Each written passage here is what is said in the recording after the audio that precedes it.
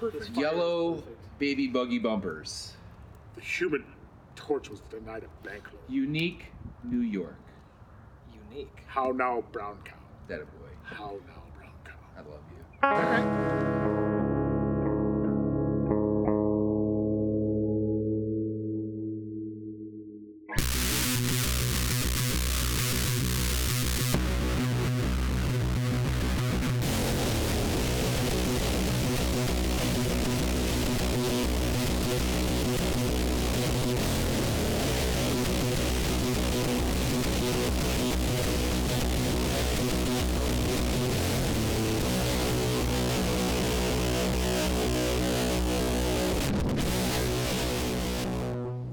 All right, so this is a pretty fun little thing right here. I get to say welcome to another meeting. I'm Kevin. That is Jason. I am a butcher. He is a hunter. And today we have another chef with us. We have Joe Z from Nosh, from Old Pueblo Grill. I always have a hard time getting the Pueblo out after old. Do you get that a lot? Yeah, everyone wants to say Pueblo. Pablo Honey, baby. Totally cool. That's why we abbreviate and just say OPG. It's way easier. OPG. Very California. Yeah. Super. Don't judge. I'm not judging. I can't wait for Lainey, my kid, and I have already decided that's going to be our meetup spot in Victor. That's halfway from both of us when the new joint opens. So. Oh, awesome. Yeah. So that gets right to it, man. I mean, so people know Nosh, people know OPG, right? But, you know, and I think your origin story has kind of been out there and about for a little bit too, you know what I mean? But, you know, like, tell me, like, what's going on? Like, pandemic is a long time, man. Pandemic is a long time. There's a lot of things that go on. You had things in the works that, like, were probably going and you had to pivot and switch, and now you're back here. We're 2023 now, and so, like, where are we at? I'm thankful to be alive. Okay. I'm thankful for the businesses to be alive. Thankful to have the people in our lives still that started it. I mean, COVID has been a true test to all the hospitality industry, I'd have to say. I mean, Absolutely. It's been a pretty hard struggle.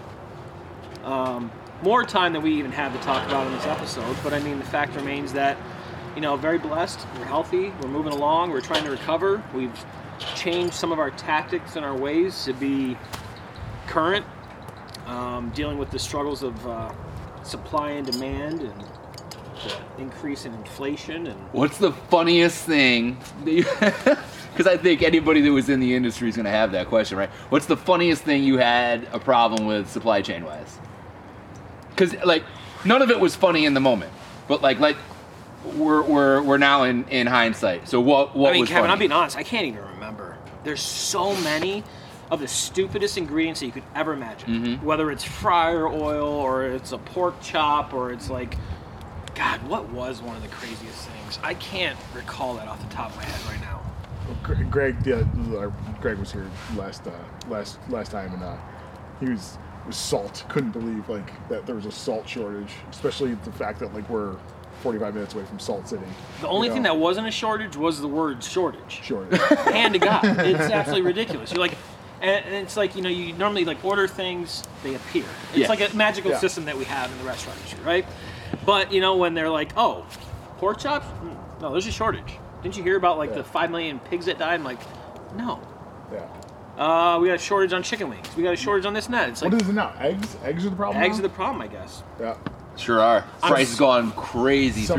Actually, local eggs are now more inexpensive. They're more cost effective. Local eggs, if you can find them in any quantity. Yeah. Then. Well, all those little roadside sedans on the way home, like $3 dozen. But it's I feel like I'm kind of blessed to live on the outlying spots. But it is crazy to think we were just at lunch and our friend was saying, I just got a great deal on eggs, and they were $3.69 a dozen. I'm like, where the heck are you? But I'm sheltered and live in a place where I can drive by road stand, egg stand still. And, you're very just they're still in a blue cooler out in front, and they're $3 a dozen, and they're covered in chicken blood and shit, and they can stay on your shelf for 4 weeks, and they're awesome. Well, that's the dilemma of the local food movement in general, right? Yeah. out here you can get local fresh food all the time, right? But it's in the cities where the most population is that could use those things. It's harder to get those things into the city from the country. Yeah. So there you have it, right? I was watching, and then you put that into the country where it's like all your food is produced right here in the center of it, but all the people live out here on the edge of it. Right. Oh yeah, I was watching some comedian the other day. It was super funny about the guy's like, you and your woke ass, you look at a shovel and your hands are gonna get blistered on it. Like, I saw that. Like just yesterday on Instagram. You and your woke ass. There's some guy that's definitely voting in a different way than you are. Like MF and you because you don't know anything about lettuce and eggs. Like, they just show up at their store. The best part about that one is he totally like turned the tide because he started out talking bad about the center of the country, and he must have been in like a New York City type of place, 100%, metropolitan area, because like the crowd was just like, yeah, that's super funny, and then like he switched it up and he's like, you soft ass bitches, and they were like, whoa, they were all laughing by the end of it. It's so true that like, you know, I sent that to my buddies in New York City that like come up here and you think like they're wearing Carhartts because they're from around here, but they've never seen like it was hysterical. My one buddy who's, you know, Park Slope, Brooklyn, you know, straight up city kid, comes up every once in a while and is blown away by the fact that like I own a barn and I have a riding lawnmower. Sure. Like, what's that for? I'm like, it's to mow my lawn.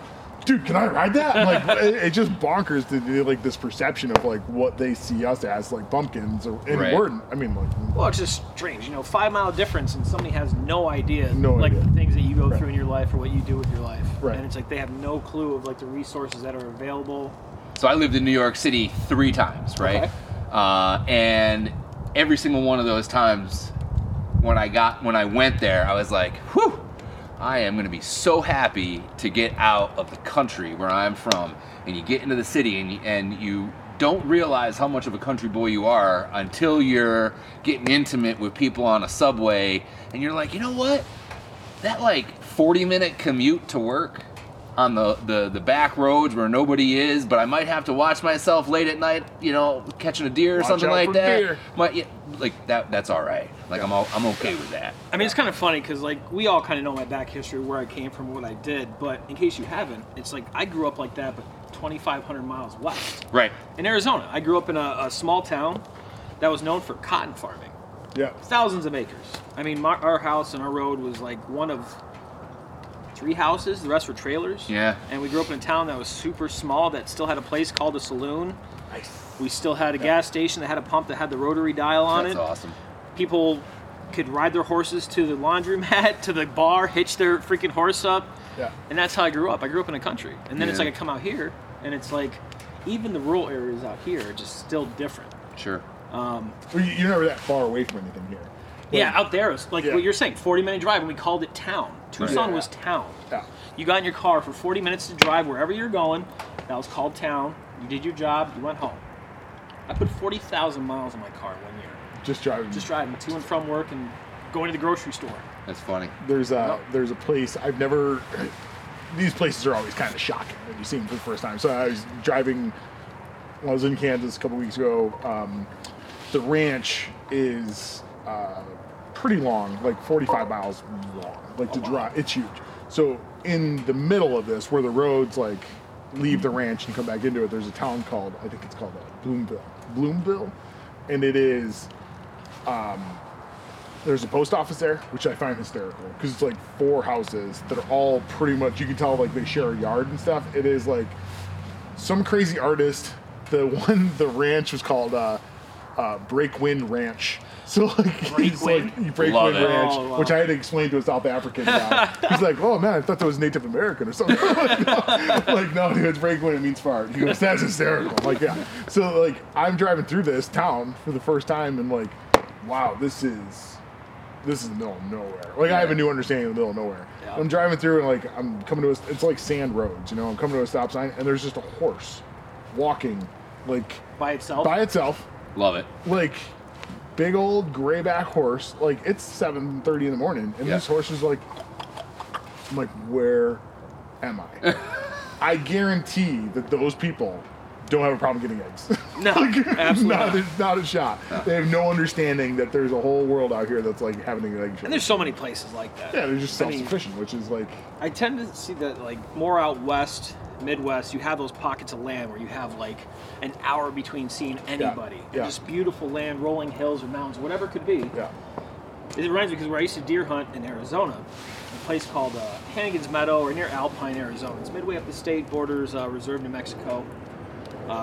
And fantastic place. From my home, it was a 5-hour drive. So in Arizona, it's a lottery system. Yeah. You put in for deer. Even if you're a resident. Even if you're a resident. The only thing you can buy over the counter is archery deer. Wow, that's terrible. It is terrible. Really? That's it. Still? And it's only bucks, no does. But is it whitetail? There's a mix. Deer? So we have coos, Mules? white, and Mule muleys. deer. Yeah. Yeah, we have it all because of the variation in climate. We go from like 0 to like 10,000 foot elevation. So you have the Rockies and you have like the... I can't believe it's a lottery for Yeah. residents. The only other place I've heard of that is Maine with moose. I put in for elk, I don't know, 10 times. Yeah. Got drawn twice. My whole life. Yeah. That's crazy. So you spend your whole time just hoping you're going to go hunting. And then it's like you have a selected amount of days that you hunt. The season's open for 7 days. Yeah. You got to go out there, and wherever you're going, you got to camp, you got to do everything. Yeah. So we were 5 hours away, and that's where we camped and hunted, man, in the White Mountains. In the middle of nowhere. Like a true understanding of the middle of nowhere. Yes. I feel like New York State has like the benefit of it feels like you're never ever very, very far away from the town. Like even if you're in the middle of nowhere here, you're Like still you feel like within- that for a minute. And then you'll like run into something. You Like, get, okay, I mean, not I used that to get bad. up the Adirondacks, and then you're like maybe 45 minutes from someplace, but you're Okay. never very far from anywhere here, right? Yeah. Where in Utah, like when I'm 55 miles down a dirt road, like this is the sketchy way, dirt road, like right. sketchy A dirt road, single lane like dirt not road. a house on it, and then like so I got into camp in Utah on like Friday. And like just assume there's food in camp, no food in camp. So like I actually had to like fish for food, like caught rainbow Love trout it. and cooked them and stuff. There it is, But, right there. Yep. But I knew like I had enough gas to get back to town, and town was still an hour and a half away, right? Yep. So I'm like, all right, I found out I got there Friday, found out Saturday that there's nobody coming, going to town Sunday. Get shopping. And get some not even real shopping, just get into that town to like get some gas and like get to the real town, and didn't realize it's all Mormons. Oh, okay. There's nothing happening on Sunday. No. So like I sat outside. I got to a gas station at like 7:30 in the morning, like thinking and pulled in on fumes. Like there's no getting anywhere else. Like pulled in like. At this point, I haven't talked to anybody since Friday. So, like, I landed You're a in the hermit. airport, right, and like left and got into this truck and drove back to camp, and was like, this is a new understanding of the middle of nowhere. Yeah. Oh Yeah, yeah, man. And like sat outside that gas station, like opens at 9. Sunday with a question mark. Sunday question mark. I'm like, If somebody decides to want to get what up, do I and even something- do? And sat there and like waited, and then finally some guy like showed up and goes, "You been out here for a long time?" I'm like, "Yeah." And he goes, "I'll go get Joe." I'm like, Turn the pump on. awesome. And like this guy comes like a half hour later and he's like, "You need some gas?" I'm like, That's why I'm here.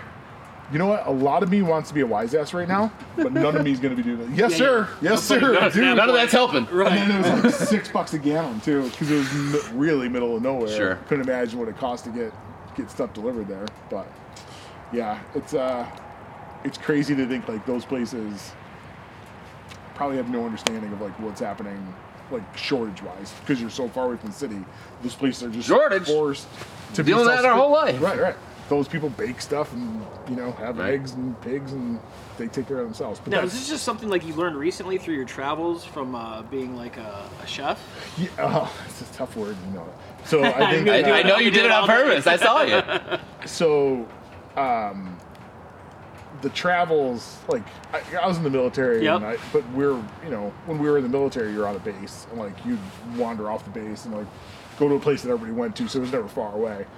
For me, really, truly understanding, like, these, like, outlying places, yeah, this is all pretty new to me. Like, where it's like, holy shit, this is, we were hunting the other day, and our friend got hurt, and, like, jumped a creek and tore a hamster, like, pulled a hamstring. Yeah. What do I do? like, buddy, this is self-rescue. Like, I don't know what to tell you, man. Yeah. You're calling me on the phone. You're like 4 miles away from me at the top of this drive, and like, Right. it's like, what should I do? And I'm like, nothing I can do for you. My suggestion is like, either like, if you're hurt really bad, you got to call the cops, call 911 to have someone come get you. If you're not hurt that bad, you think you can move, keep moving, because you don't want to freaking have that shit. So he like hobbled out like 2 miles on his own. But yeah, see, hunting out there is a whole different ballgame. You gotta be so careful about what you do and how you go about it. it's weird to think, like, somebody said to me, you don't know what people don't know, right? You look at a guy and say, like, this guy is a hunter, and this guy knows, you know, he knows what to do. But just because you're dressed head to toe in Sika doesn't mean, you know, what it does mean is like you went and spent a lot of money on really high-end equipment. But that doesn't mean, it's not a freaking stamp of like education. Right. You know, like in my backpack, like I'm carrying my first aid kit. I got a mirror with me, a compass with me, all that shit. Like I in the military, I did land navigation orienteering, which says to me, and like that I should be able to pull out a map and tell you where I am and like how to get to where I'm going. And I've been lost twice in my life after that. And I got lost in the Mark Twain National Forest, or sorry, the Shawnee National Forest in Illinois, which was 500,000 acres. And I just walked in on a deer trail and turned around like 20 minutes later. I was like, oh, I'll just go back down that deer trail. Completely lost, panicked, like walked out like 4 hours later. Both my buddies were like sleeping next to their four-wheeler. Where'd you go? I'm like, coming out full panic.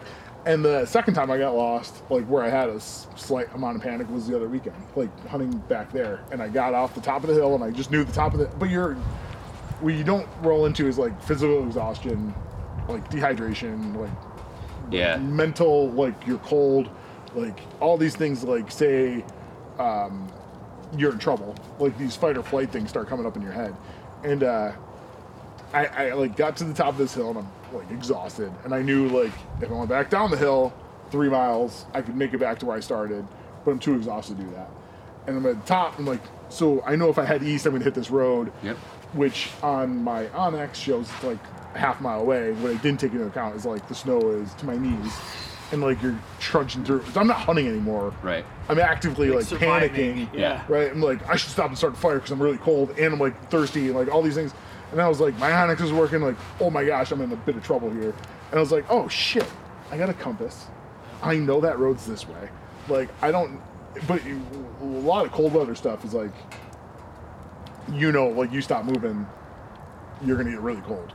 So, but you need energy to keep moving.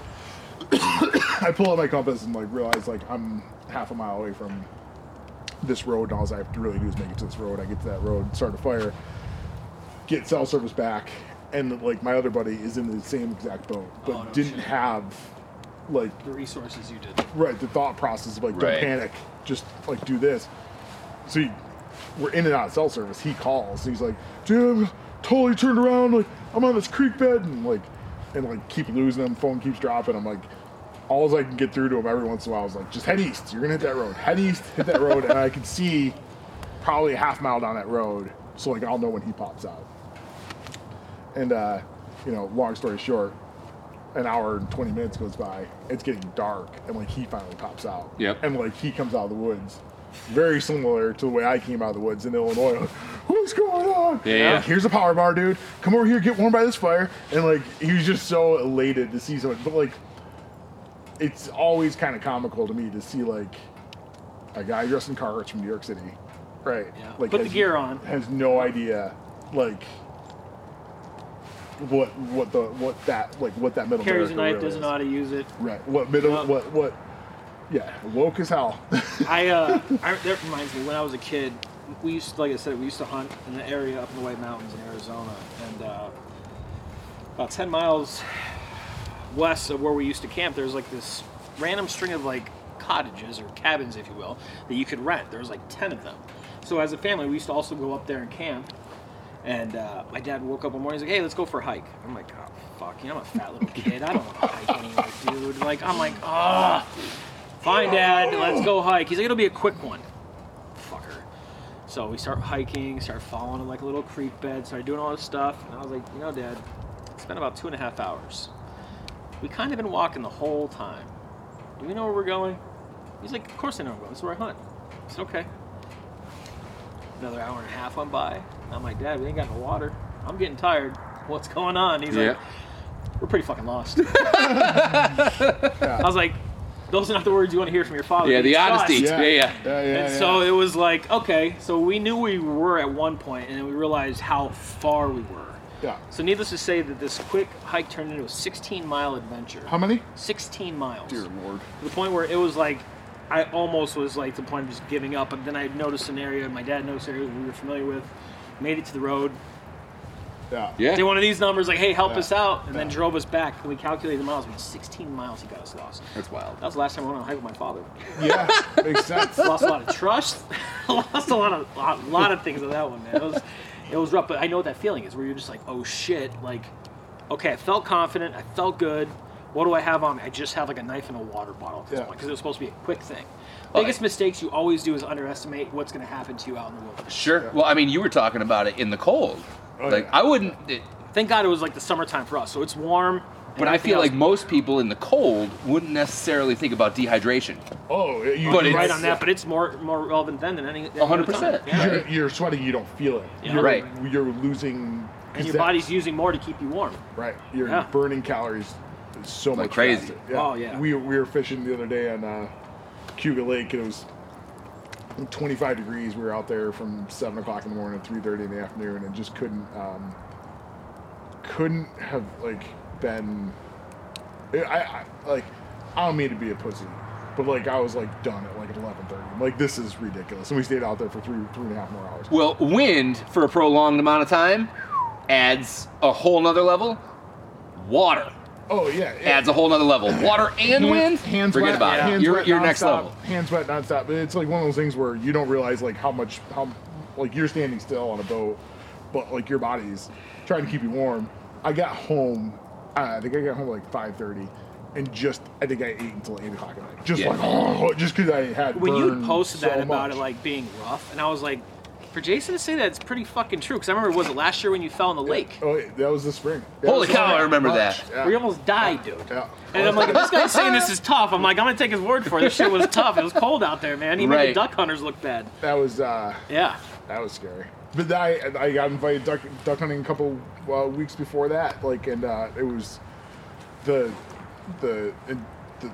guy that fell in the lake was like, "Don't, what are you doing? Like, we're not going." She's like, "No, the guy's got a boat, and like we can try." I'm like, "I don't know you that well. I don't know that guy at all. Like, it's 25-mile-per-hour winds outside. It's like 10 degrees outside, and everything in me, there's always like this like balance. I'm like, are you being a candy ass, or are you being semi-intelligent about this? Right. And I'm always like making that decision. Like, am I being a candy ass? Like, that's a big hill.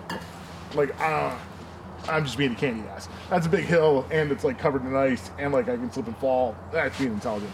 So like her inviting me on that duck hunt, I'm like, I don't know, man. Like, it's 25 miles per hour wind. It's like 10 degrees outside. Like, it's not really for me. And I just had a cold water incident, and there was like a blank in the text thread for a while, and she's like, okay, I understand everybody's bailing. I'm like, yeah, it's because it's freaking terrible. I'm like, these people are smart. And now I have a lot more respect for them than I did before.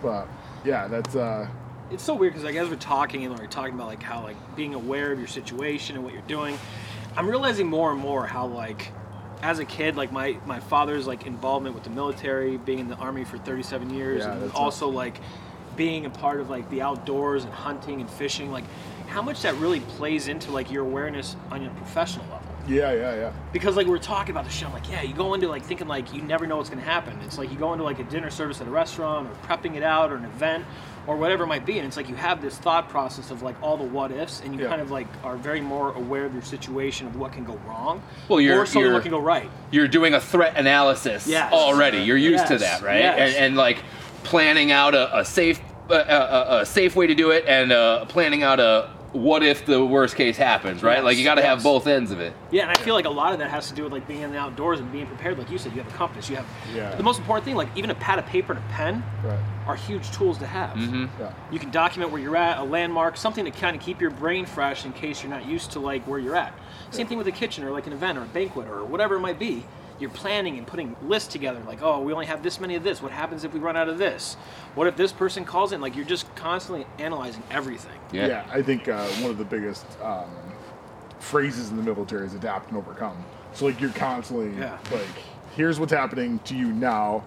You're adjusting to that, and how do you move on from that and move forward? Because, I mean, like, you know, you guys know as, like, chefs that, like, this isn't coming out the way I was needed to come out, and, like, this is a pretty important part of my meal, and, like, I need to do this to this, and, like, I'll never forget, I did smoked deviled eggs in the spring for Tiff. Lee and Tiff just had all these eggs. She's like, I don't know what to do. I'm like, oh, let's just do deviled eggs. Everybody likes deviled eggs. I'm like, I'll smoke them. It'll be really cool. She's like, oh my God, smoked deviled eggs. That sounds awesome. And whatever happened, like, the eggs were just, like, monstrous. Like, when they came off the smoker, they just, like, weren't, like, I'd done this a bunch of times on my stick burner at home, but I never did it on a pellet grill, which I just assumed the pellet grill was going to be way easier. Yeah. Whatever happened, it looked like these eggs were just, like, they went from, like, beautiful deviled eggs on the smoker to, like, coming off the smoker. They were, like, all just shriveled up and stuff. I'm like, oh, these look awful. And Tiff comes around the corner, and she's like, oh. And, like, Tiff's confidence. Tiff's, like, everybody's, like, sister, and she's not going to hold it back from you. But she's like, these look, I'm like, terrible. What are we going to do? And then, like, I just put them on the, like, I piped in the stuff and, like, made them all look pretty and stuff, and, you know, put them out, and, like, nobody knew that 7 minutes beforehand I was completely panicking about, like, whether I could even serve these things or not, and it's kind of funny how a lot of that stuff and I think like, through your adventures of being a chef and working with primitive equipment, I think you're going to, like, have so many awesome stories of failures. Because it's like, as a chef for 25 years now, man, this sounds bad, but I have less and less failures now than I ever had before. Oh, yeah, of course. Yeah. And I feel like it's not as interesting. I love the aspect of, like, showing up to a camp, and so I just assume that most camps are going to have some kind of grill, some kind of, you know, that back Utah flat top or something. Like Blackstone, like something. And that Utah hunt I showed up to had a, oh my God, like the first night, they had like a propane grill.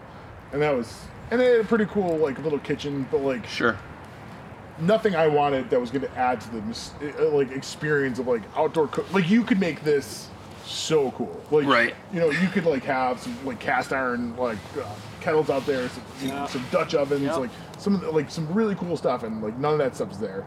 And, the first night I turned on the grill, and this is where, you know, I'm learning to adapt.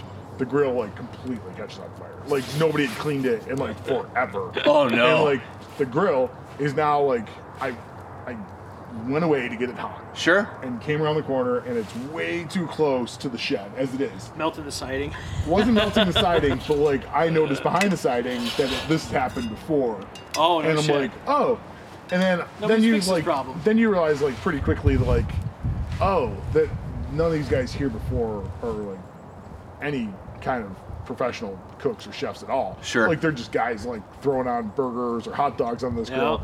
And, it, you know, however long it hadn't been cleaned, but that thing was engulfed in flames.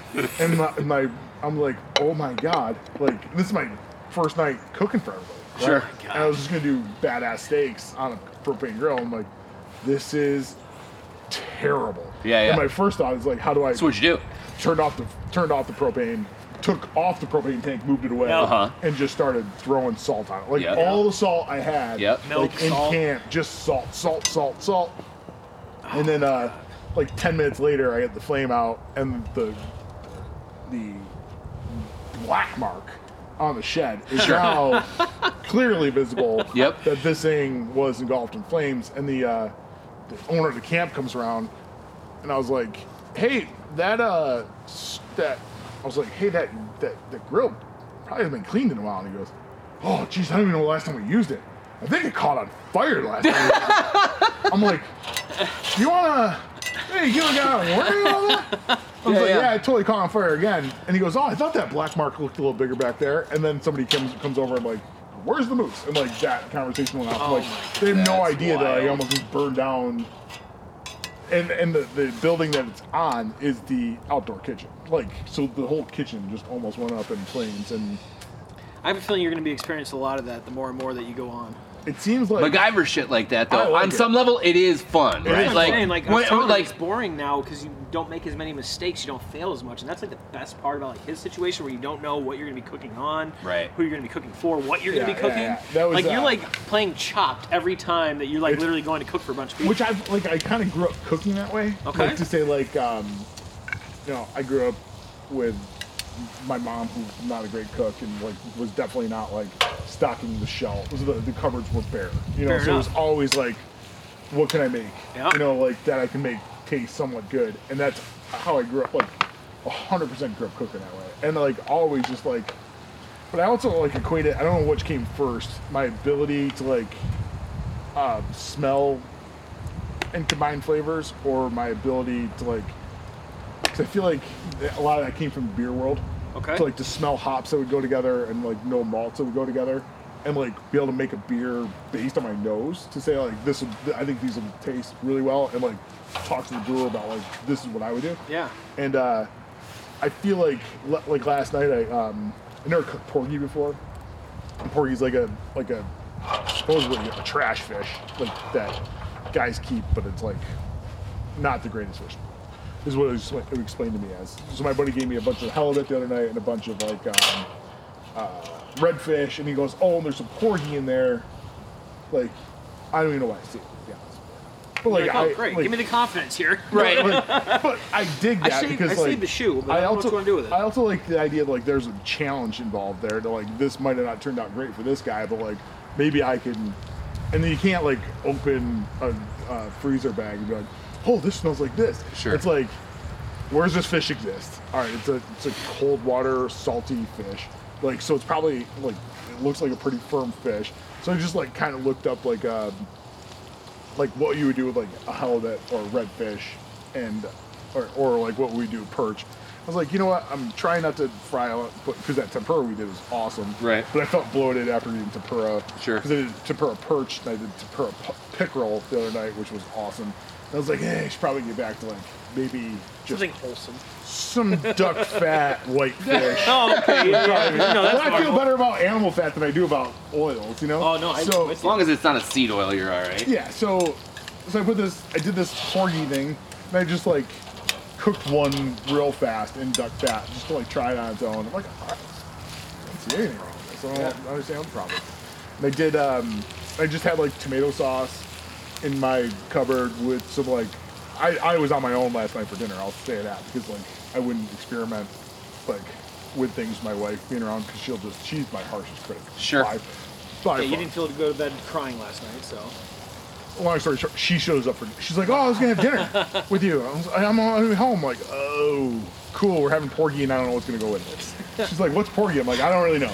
So I cooked this porgy. I did corn salsa, like a corn red pepper tomato sauce, like in the cast iron with dill and salt and black pepper and like lemon pepper, and did the fish and just put that on top. And it was like one of the best things. Like, and I don't know, like it was so good. And I don't know if it was like that, like I won because like I just took something that people don't like that much. And I sent a picture of my buddy who caught those fish, and he goes, "That looks incredible." And he goes, "How'd the fish taste?" I'm like, "It was awesome." But it's just weird to like think like how, I've never been, no one's ever taught me to like smell and like taste things as I'm going along. But it's just Some people just have that gift, though. They think it's just, understand like, what's good is good and what's bad is bad. what it's in my head, like this will go together. Yeah. Like this will go together, this will go together. And I knew enough that like this fish doesn't taste great if it has a fishy flavor to it, like acids and tomato sauce, the pepper, all that stuff's gonna kind of cover it up. But like that bite together, and that's how I feel like I make a lot of my food, is like it's meant to be a bite, not like spread apart. I really like the different textures and flavors in a bite. Mm-hmm. I'm always looking for that bite. So that's kind of how I put together my food. And I'll tell you, that first bite, man, I was like, holy shit, this is awesome. And my wife's like, it's too peppery, it's too spicy. This is too spicy. I'm like, yeah, I know you don't like spice. Because she thinks mayonnaise is spicy. Come but on. it was freaking so good. And we're having it again tonight. She's like, let's adjust some things. So Oh, I have all boy. this porgy. I'm like, yeah, I won't put as much pepper in it. But what are we cooking now? So I was thinking about what to cook, and we'd eat a lot of Korean style barbecue in my house, right? Just kind of naturally the way that we do it. And it's a nice way to kind of eat around a fire like this because it's kind of communal. Yeah. Yes. Kind of like how we're doing things right now, right? Yes. It's intended to be conversational, Yep. right? Social. It's very social. Yeah, and it's a style of cooking that can be done with lots of stuff, right? Like whether it's Korean style barbecue or it's hibachi or whatever, hot pot or whatever it is, like that kind of like tableside cooking is just kind of fun, right? I had some beef fat that I had left over from I don't know, it was a strip loin that I had cut down here. And so I just took some of the fat, kind of julienned it, and threw it in the cast iron, rendered it down, and put it on the little sizzle plate here with some kimchi, get that all done up, right? Then I went down, honestly, I went to the Mendon Market. We were talking about little grocery stores and stuff like that. I love this little Mendon Market down the street from me. Yeah. It's just old world, old school, small grocery store. It's not the big chain, big name, big letter in the alphabet, right? Yeah. It's just, Yeah. but it's got everything you want, right? Yeah. So I walk in and I'm like, all right, I had an idea of like what I wanted to get, and they actually had some boneless short rib that they had just cut. Clearly, but it says Chuck on it, right? So actually, it's Denver steak is what it was. Oh, yeah, okay, yeah. Right? I love Denver's, yeah. Classic. So I was gonna buy it, but then they, as you'll Hold see on. in a steak. What's a Denver steak? Okay. Chuck flap. Chuck flap. Okay. Chuck flap. I know Inside chuck the flap. shoulder?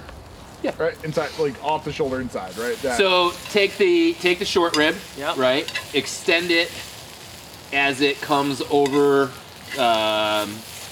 the top of the shoulder towards The neck the spine. Yes. Right. It's almost like, Whenever you order a chuck roll, you actually get that section 100%. inside of it. yeah. So if you go to the grocery if you store, open it up, Yeah. you'll see that section where it has nice marbling and it looks like Yeah. you go to the grocery store and you buy a pot roast. If you get the right one, you got a nice little Denver Yes. steak Yeah, right there. yeah. Okay. And I always get sad. I'm like, oh, you just want to be loved. It's like the chuck itself. You can cut like the first 3 inches off there and get really actually decent steaks off of that. Yeah. Oh, yeah. You're preaching to the converted, buddy. I mean, how many steaks did I cut off of the chuck of a beef and put into my case, right? Like, it's where most of the steaks came from, period. So good. And so, I was going to grab that, but like we were talking about the other day, I think we're still in a scenario where it's like after holiday specials, right? We're still somewhat close, Yeah, right? yeah. But it's also small grocery store where it's not vacuum sealed stuff, right? It's a shrink wrapped over the top of a styrofoam boat, right? Yeah. So you got 3 days in that boat, and then they got to move it, so they put it on manager special, right? Yeah. They had T-bones for $1 more for the final product, and it was more weight and the whole. I was just like, yeah, done. Yeah. So I picked those up instead, because we're still gonna cook them Korean barbecue style, right? But like, we could talk about like what that is and show you that you can literally do it with anything. So like, we've got the strip, right? I just hit it with a stupid little marinade. Stupid. You can tell It's the just- marinade was stupid. 'Cause It's it just didn't go soy to sauce stew. based, you know what I mean? Like, Yep. just whatever. Just add some more umami, right? That's it, right? Kimchi kind of takes care of itself. Kimchi thing is kind of funny. Like, I used to make a kimchi sausage, and the whole kimchi sausage thing was just an homage to my wife and her culture and her food. And, we had my son who was born already. We had a daughter on the way. So it's like, how do we mix her culture, my culture, make the kids feel like they're a part of both, right? Yeah. And I loved when my wife would make kimchi jjigae, which is just kimchi stew, right?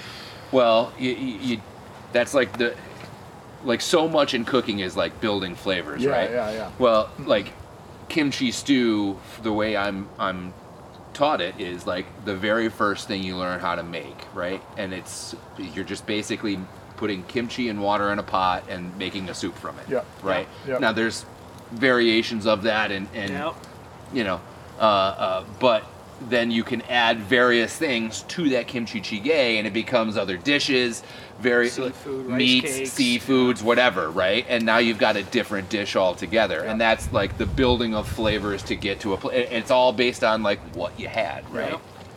And so I was like, all right, well, I want to do that. And one of the things that we always would make it with at the house was just pork. And so put the pork and the kimchi together, put it into a sausage, and it's great, right? So the first time I make it, I love it. But it doesn't dawn on me that I haven't killed any of the bacteria that have fermented this cabbage. They're all still alive. So I make this sausage, and it's fresh. I link it. Yeah. I cook some right away, and it's amazing. I'm super happy with it. This is at the butcher shop in Syracuse that I helped open. And I come in the next day, and everything is green. And I go, oh, shit, what happened? And then it's like, oh, duh. Yeah. So I go home and I talk to my wife about it. She's like, well, did you cook the kimchi? And I was like, no. Well, there's your problem. Yeah. So she used to do, one of the first things that she made me when we got dating was this sauteed kimchi. And it just, because it like caramelizes a little bit, it kind of sweetens it up. It kind of softens up the fermentation profile on it a little bit. So when she did it for me, I thought she was just dumbing stuff down for a white kid. But it's an actual real thing. Yeah. And especially for like the lettuce wraps, it's just this nice little like complex flavor that you're not going to get from just Samjang, from just gochujang, from any of those like individual things. It's just like, it's fun. So it changes it completely. Yeah. Just like the stages of actually kimchi itself. Like we make probably about, I don't know, I want to say 44, probably about 60 quarts of kimchi a week. Really?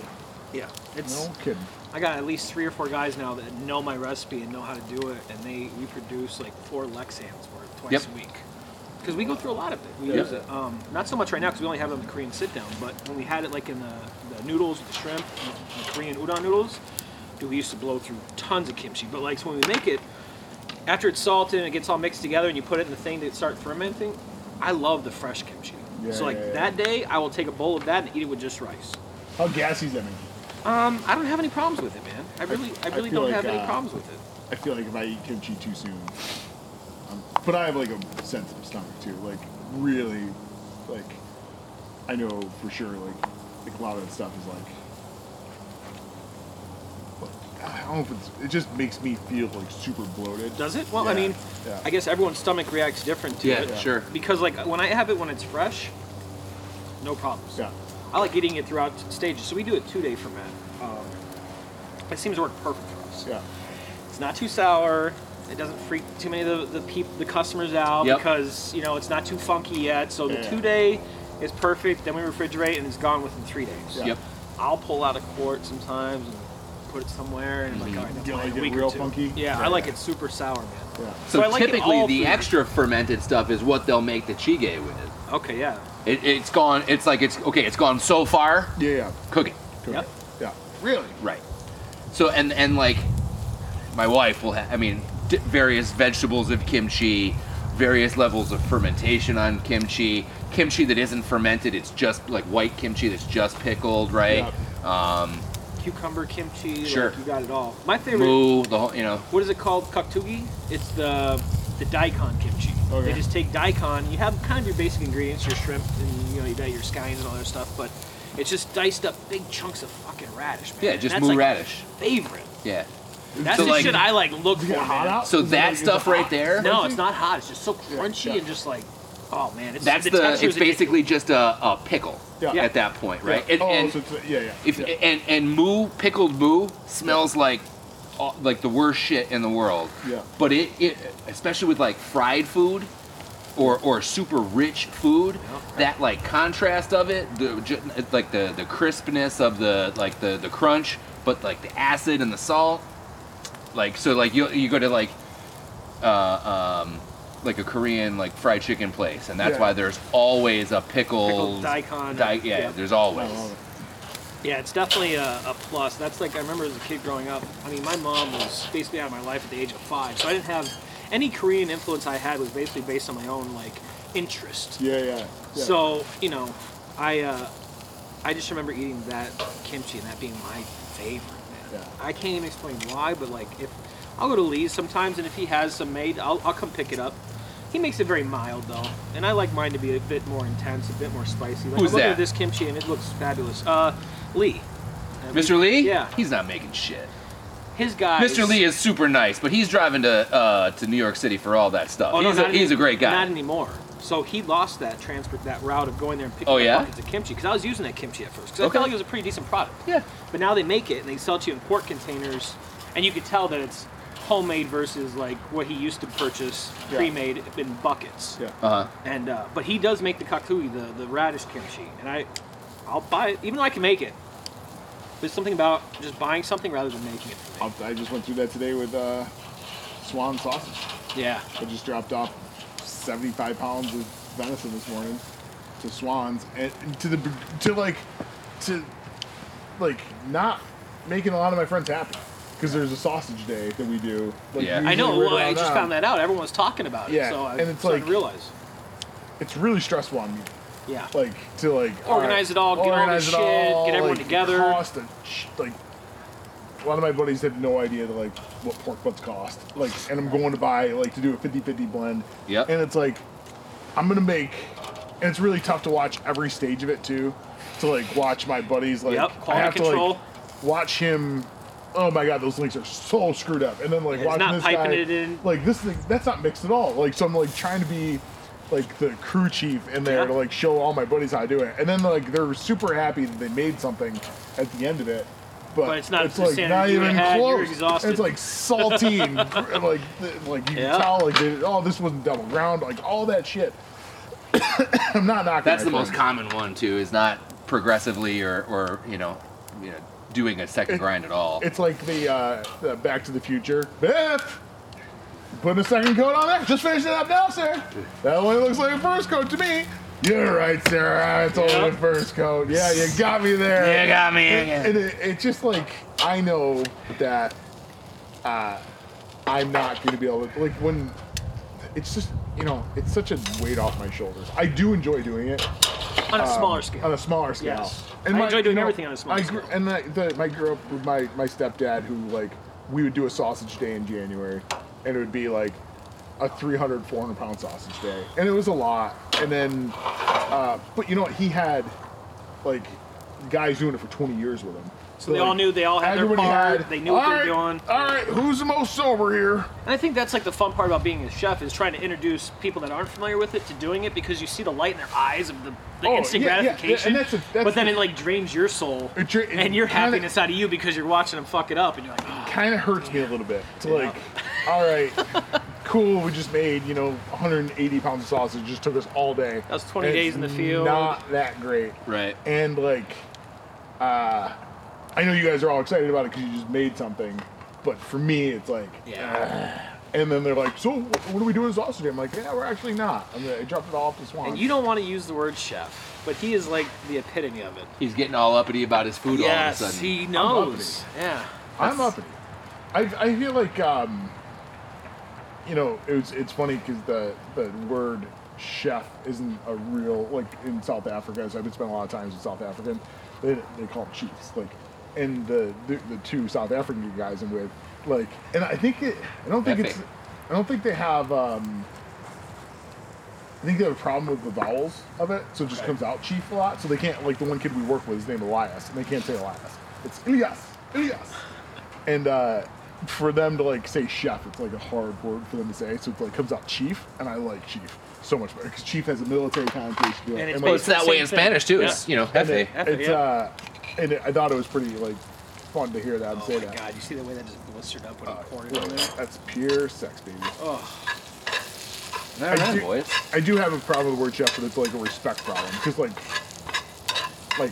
Greg Johnson, you guys real trained badass chef. I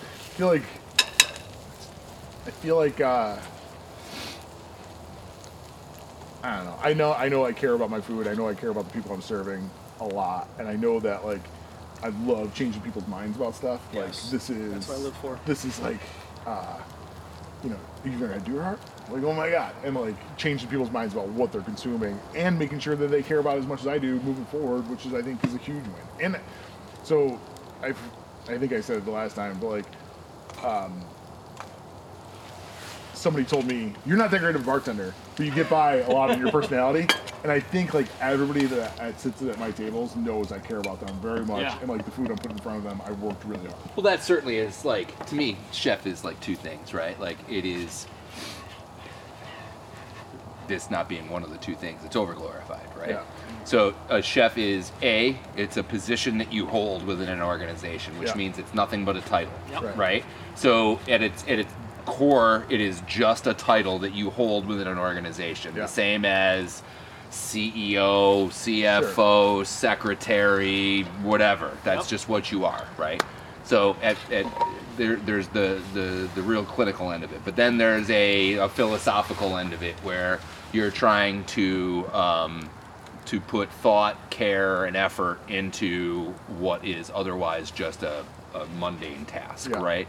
And like you're trying to elevate it to something else, and yeah, you're doing both of those things, right? Yeah. I can't agree more. And the way he just described the sausage making with his friend shows that you also care about the entire process. And I think that's what separates cooks from chefs. The cook can come in, meet out their station, be ready for service, and go. Yeah. But do they care about the sauce that was prepared that took 4 hours from the saucier?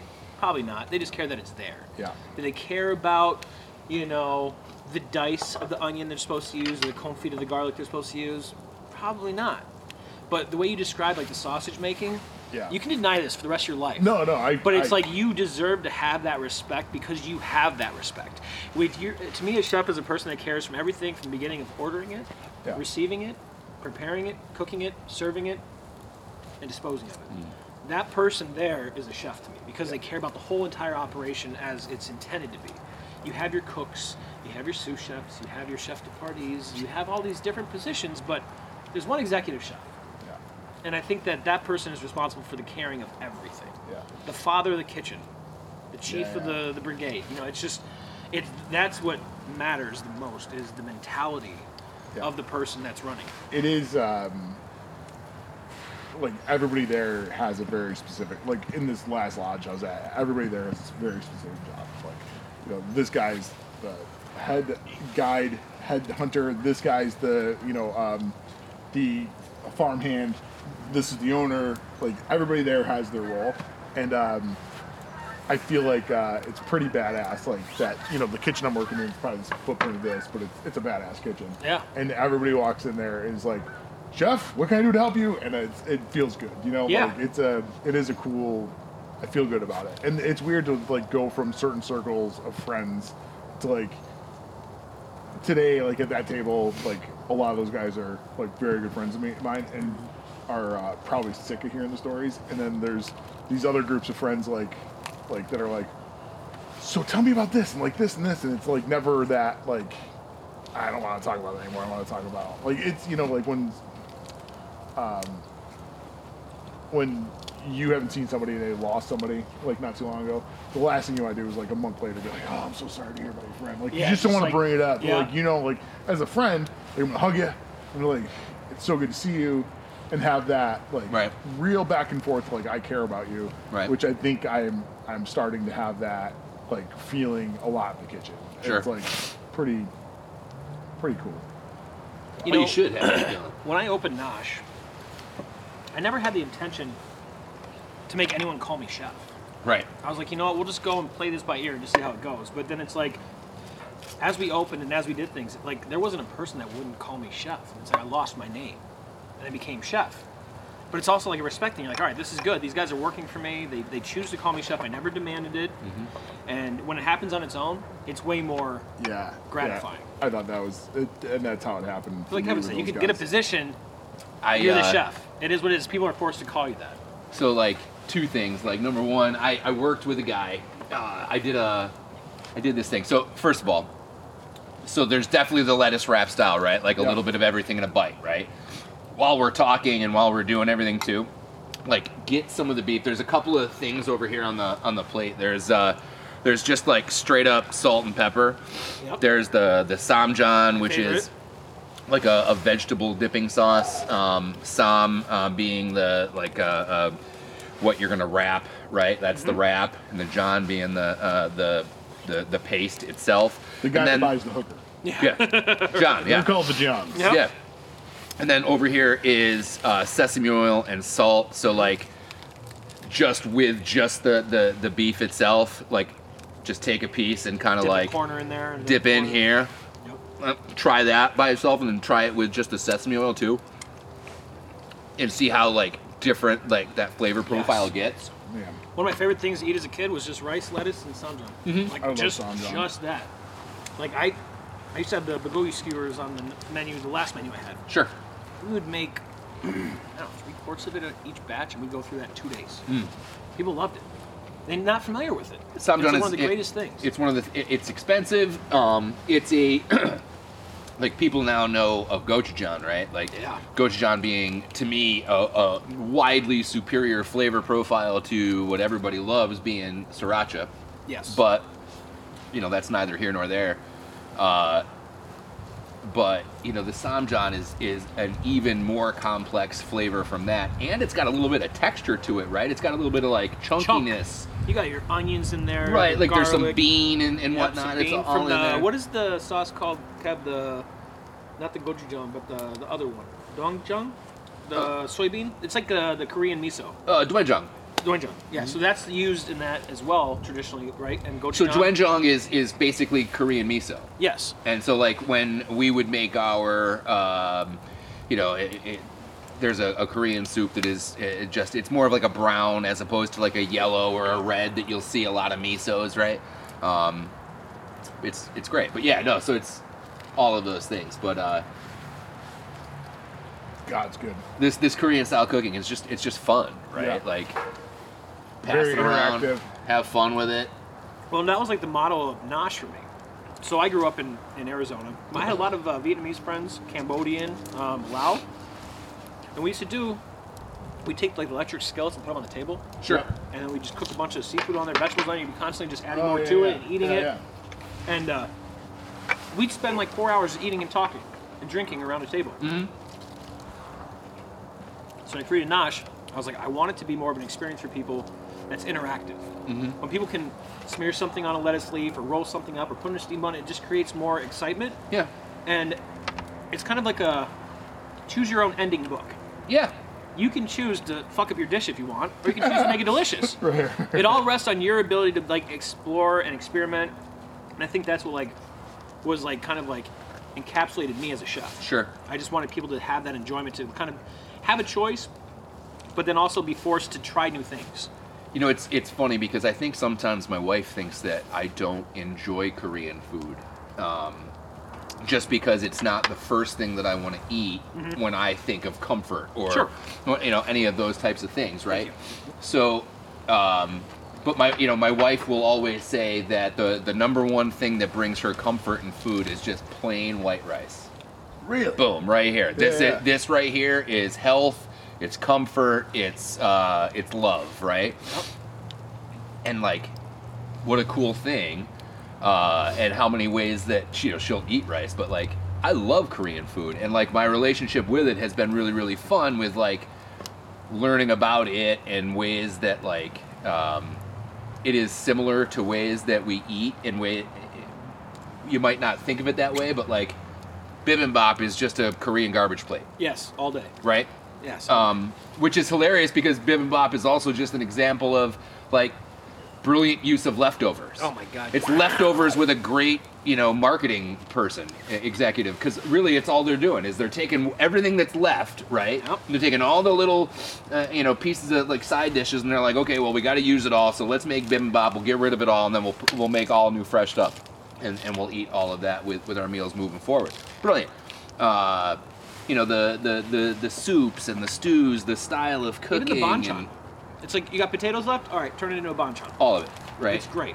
And being very resourceful. But even if you think about a Korean meal too, like the meat is not like here in the United States, like center of the plate, right? Oh, we yeah, talk no. about center of the plate. And that's not a thing. Center of the plate is there, like you're gonna sit down, you're gonna have a bowl of rice, Mm-hmm. you're gonna have a bowl of soup, there's gonna be a bunch of little pickled dishes and you know, different banchan and whatnot that you're gonna eat, and then a little bit of fish or a little bit of meat. Protein's always like the last focus. Right. And you know, typically at the table too, it's they give it to all the kids. Like, okay, kids, go ahead, you can have it. Right. The meat? Yeah. Man, It's true because like I follow some people on Instagram, like Korean families that I like watching. No. Same thing, the dad. His favorite thing is when he gives all of his kids the short rib and he keeps that little piece of cartilage and meat around the bone. They all give it to him, so he gets a bowl full of this and they get the meat. But he like really enjoys. That's that what part. I end up eating all the time. Me too. My kids don't want the fat cap The on chewy the part, outside yeah. of the galbi, and they don't want the intercostal around the rib itself. So I'm getting all the chewy, fatty, Oh, yeah. unctuous Yep. stuff, right? Yep. Or whatever is left over when they're done. Yep. I had no problem with that. I'm into it. But like, so like this, and I love sharing this. So like you're talking about how much you like sharing like an experience Yeah. with people, right? Like nobody does this. Like my No. friends don't understand what this is about. We can't right? have conversations. You're just sitting there stuffing your face with a big 20-ounce steak, you know, just to yourself. It's like, here we are sharing, and this is probably less than 20 ounces altogether. And Correct. how many people are going to eat off of it? Exactly. And you enjoy it. And it's But sometimes you don't like to hear people talk. And that's where a big 20-ounce steak comes in handy. I mean, you got a It's point like, there, here, too. here you go, buddy. Here you go. Eat that. Yeah, I'm all set with you. Pretty good, right? All right, great. Good. And it's funny though how like in the United States everybody wants to start doing this now, and if you go to Korea, Yeah.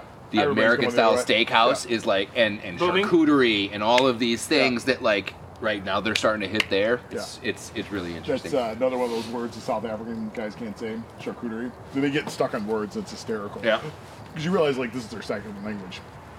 But even their eating style, all that stuff is like, it's neat to like tiptoe into somebody else's world, you know? Oh, Sure. always. And he's like, Chef, what is that word? Like, it's charcuterie. He's like, charcuterie. No. Charcuterie. Because it's, Yeah, you know, yeah. it's a totally different word. That's hard for me to say. Shit. And, well, it's just great because, like, every once in a while he'd be like, what's it mean? I'm like, it means, like, deli. It means, like, you know, like, it's like, you know, all just sliced meats and stuff. He's like, why don't they just say that? I'm like, I don't it's know. not just as one of the fancy. things, sure. Yeah, I yeah. remember. Because otherwise we're just having Lunchables, goddammit. Well, that Right, was the right. thing, like, 13 years ago. When I first started dating Amy, she brought me to Good Luck, and I was, you know, like, pretty savage kid at that point. Very feral. And we went to Good Luck, and I'm like, this place is pretty cool, and, like, they brought out a charcuterie for us, and I was pissed. It was like $20. I'm like, it's a ham sandwich. It's like, Right. there's like 2 pieces of ham over here, a couple of pieces of cheese over here. It's and like little tiny, like, babe, this is a ham sandwich. She's like, you're embarrassing me. And like, I'm like, this is bullshit. Like, we'll go to Swan's across the street. Like, we'll have like $20 worth. Right. Of, Yep. And you know, but it is funny how That kimchi is phenomenal. that Right. kimchi's awesome. And God, it's bless. okay kimchi, but man, you sear it in some fat. Yeah. It like I'm doing that in beef fat. You do it in some butter. Yeah. Shut the front door. Yeah. I don't know, man. I think beef fat wins, bro. But I'm here to tell you, bro, and that's another like I'll common. respect it, You but- know this too because I know you've played with it. Oh, Kimchi and yeah. cheese, baby. Kimchi and dairy want each other so bad, right? Like I've been fooling around in my head with like a Kimchi breakfast kimchi sandwich? cream sauce, kimchi cream sauce, or like a mornay, like just like with some of this like seared kimchi like loaded Take some into real it. classical French and then add some Yeah, like a- love to it. Yeah, just kimchi totally fuck chef. with it. Like a soft like farm cheese with kimchi on the outside. Yeah. It's I can see how it works. it's I it, got man. a Korean poutine on my menu right now. Yeah. Just French fries topped with like cheese curds, gochujang cheese sauce, I like these little bits. and then you know it's got the bulgogi and it's got like the quick pickled cucumbers and the kimchi on it. I love it. But now I'm like rethinking this. That I feel like this cooked kimchi and beef fat on top of those fries would be 10 times better. Mhm. man. And that's just necessity, right? Like, I had it, so I might as well use it. Yeah. I love that. That was the whole reason why I did the beef fat fries. Yeah. Oh, Why buy- jeez, don't fucking talk about those fucking things. Like, why buy fryer oil, man? I got it. Don't do that. Those fucking fries. Nobody walked into that store for the first time without like me being like when I walked in with them. I'm like, what should I get? I'll go eat beef fat fries. Oh. You never been here before? I'll go eat beef fat fries. It's easy. And it was like so funny to like watch people eat beef fat fries. I'm like, these are so good. I'm like, yeah, they're the best thing in the world. You will gain a few pounds by eating them. Well, that's the other thing, right? Is I hate to say it, but the beef fat for those fries made it a healthier option than having just your vegetable hydrogenated whatever, right? You don't look at it like that. You look at it like, oh my god, it's fried in. It's so delicious. Fat. But you're like, it really is less it's complex like, than the bullshit you serve in like the tri-fry blends and all that other shit. There's there's hardly any heart disease in this country till the 50s, right? Like this isn't like wild skeptic. Like this isn't like conspiracy theory shit. There's like really no heart disease in this country until they started modifying syrups, like or oils. Like when they were like, oh, get away from lard and let's go to canola oil or whatever, Crisco, any of that shit. Like where they were like started screwing around with those oils and started changing how people consume stuff. All of a sudden, heart disease. You know, I don't feel better than when there's no seed oils, when I'm not consuming sugar, when there's when I'm just eating, you know, eggs, greens, and meat.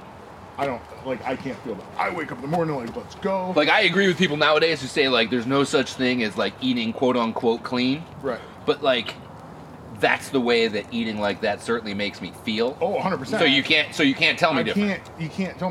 When I'm like 3 or 4 days into venison, and like those eggs I buy around the corner that hen, you know, is like living a good life and not having all this shit pumped into it, and like eating organic whatever from, you know, greens, I'll plow through a wall.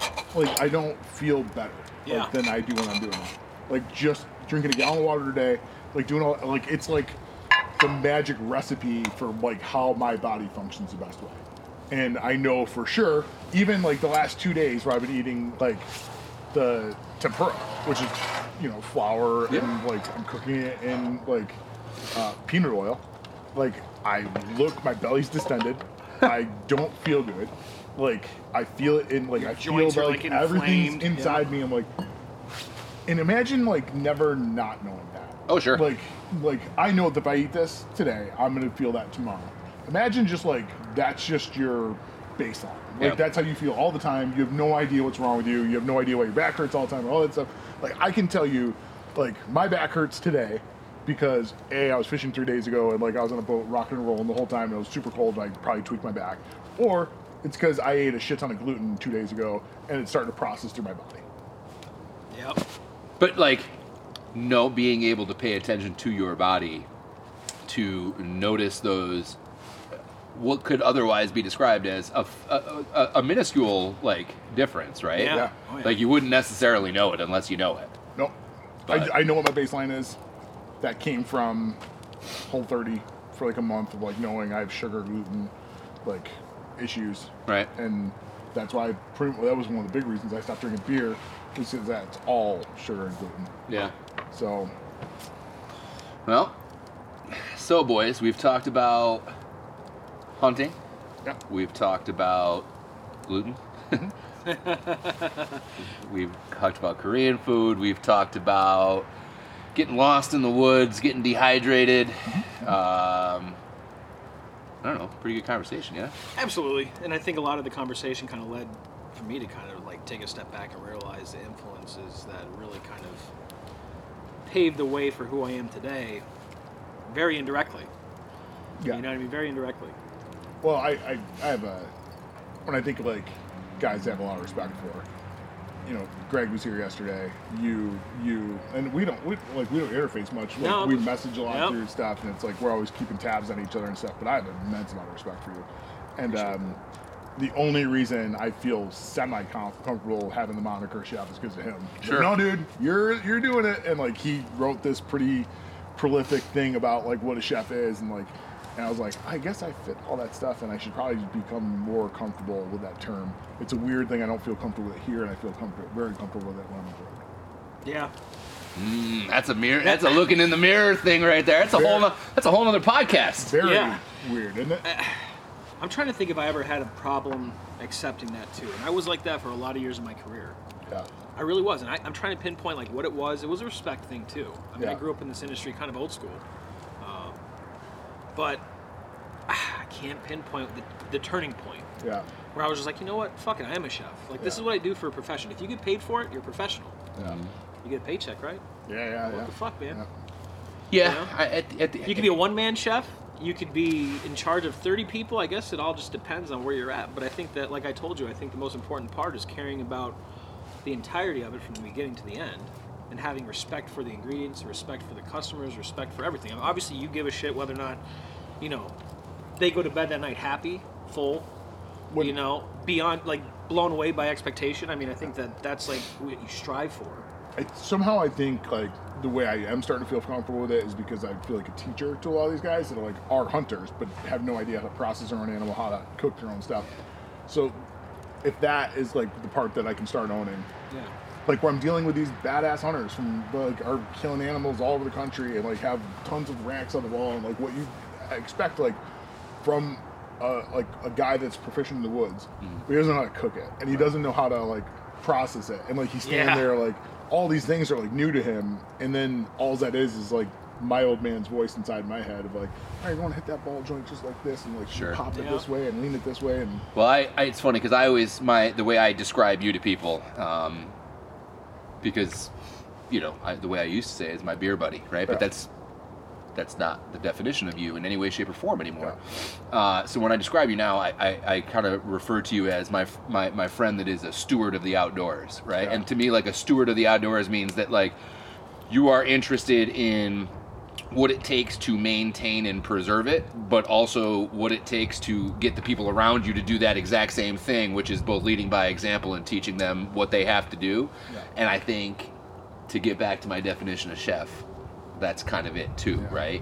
Because if you're going to be a chef, then you're going to be in a position to lead, like you're talking about. And if you're going to be in a position to lead, then you're either yelling and pointing, or you're waving them along with, right? And that's and you know, shoulder to shoulder, neck deep in it with them, and you know, we're going to dig out of this hole together, right? Like, it's right there, and I can't get there without you. So let's. No one's coming to save us. Right. Yeah. So let's do that. Right. Well, it's like McCann's. Like, we all know, nobody ever just said it was a butcher shop, because it wasn't just a butcher shop. To me, it wasn't. You guys did so much creative, fun, funky shit there that it was just phenomenal. I wish we had time to do more. You know, unfortunately, the reality of that is the stuff that was fun wasn't the stuff that made money. And that's also, as a chef, you have to realize you're cooking for other people, not for yourself. Yeah. Well, you were changing people's minds a lot on the other side of the counter about like. I was changing my underwear more often than anything else. It's funny. As I was like shitting my pants going, am I going to be able to pay the bills? None of us can take a compliment. I know. Like, we're just so terrible at it. But it is funny like to think like you constantly like watching you in your vehicle, your showcase, like change people's minds, because it's easy to sell a ribeye. It's easy to sell a freaking porterhouse. It's easy to sell a piece of filet. Like, everybody knows what that is. It's super sought after. Not so easy to sell like a Denver cut or a bavette or oyster cut and like explain to those people like why that is.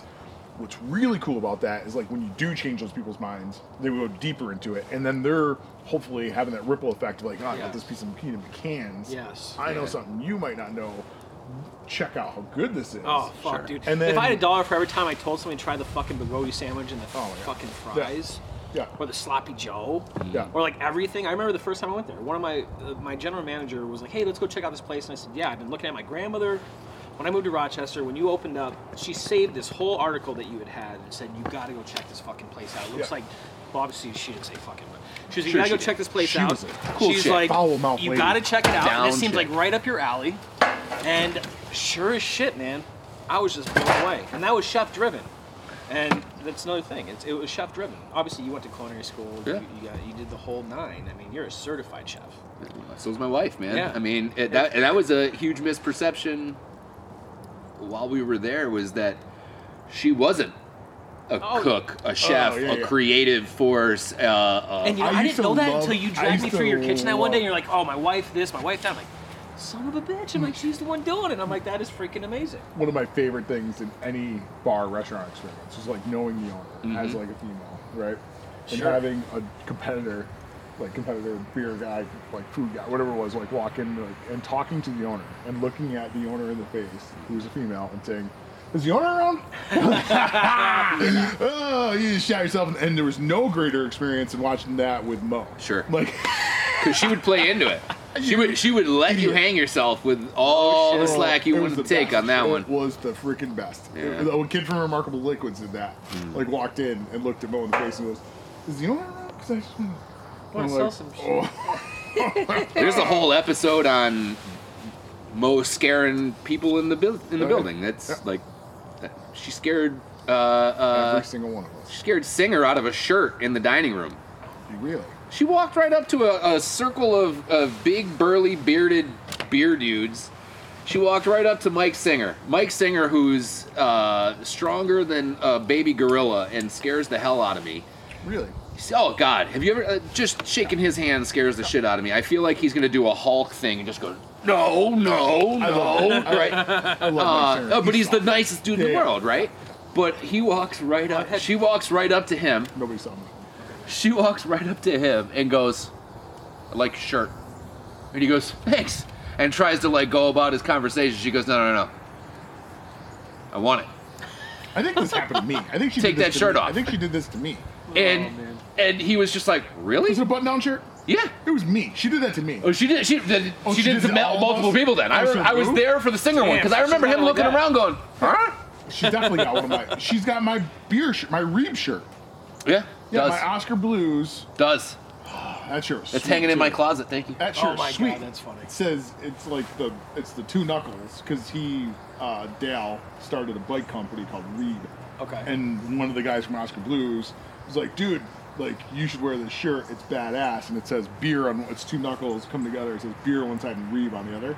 I'm like, that's such a sick shirt. And Mo, like, punked you for it. Like, I don't know if she had a knife in her hand. I felt like there might have been a knife. But she's like, "That's a nice shirt." I'm like, "Thank you." And then like that was her shirt. All of a sudden it's like I'm standing there. Welcome to my marriage. And that will do it for another meeting. Before I get myself in lots of trouble. But Joe, thanks, man. Pleasure. Honestly, it's always great to talk to you. Yes, sir. It's funny when Jason and I started talking about this process, because I thought about doing the podcast with you and Chris, and it was a great experience. So I wanted to obviously sit down and chat with you right off the bat. Extremely We got plans for you. Yeah. This fall, it is my goal to get you in the woods. We'll see what happens. It's not such a far. I'm not against it. I'm not against it. I mean, like, this is a nice backyard. You can shoot a bow here. Oh, for sure. And I need more of an excuse to stay up on mine. So You go hunt, right? that's what I majority do. I'm telling you, man. You're 20 minutes away from Bloomfield. Yeah. How far are you from? Again, you're not- Over here? Springwater is where I hunt. You're not hurting my So feelings. you're right here. I'm into You it. go right by it. Yeah, I go 15A. And Let's go, dude. that's, I have an old bow. We got to shoot some guns too. I'm Yeah. into shooting guns. Period. Period. Exactly. I don't care. Like, It was a End of pleasure. story. I appreciate you inviting me. Thanks, man. I appreciate the invite too. See you next time.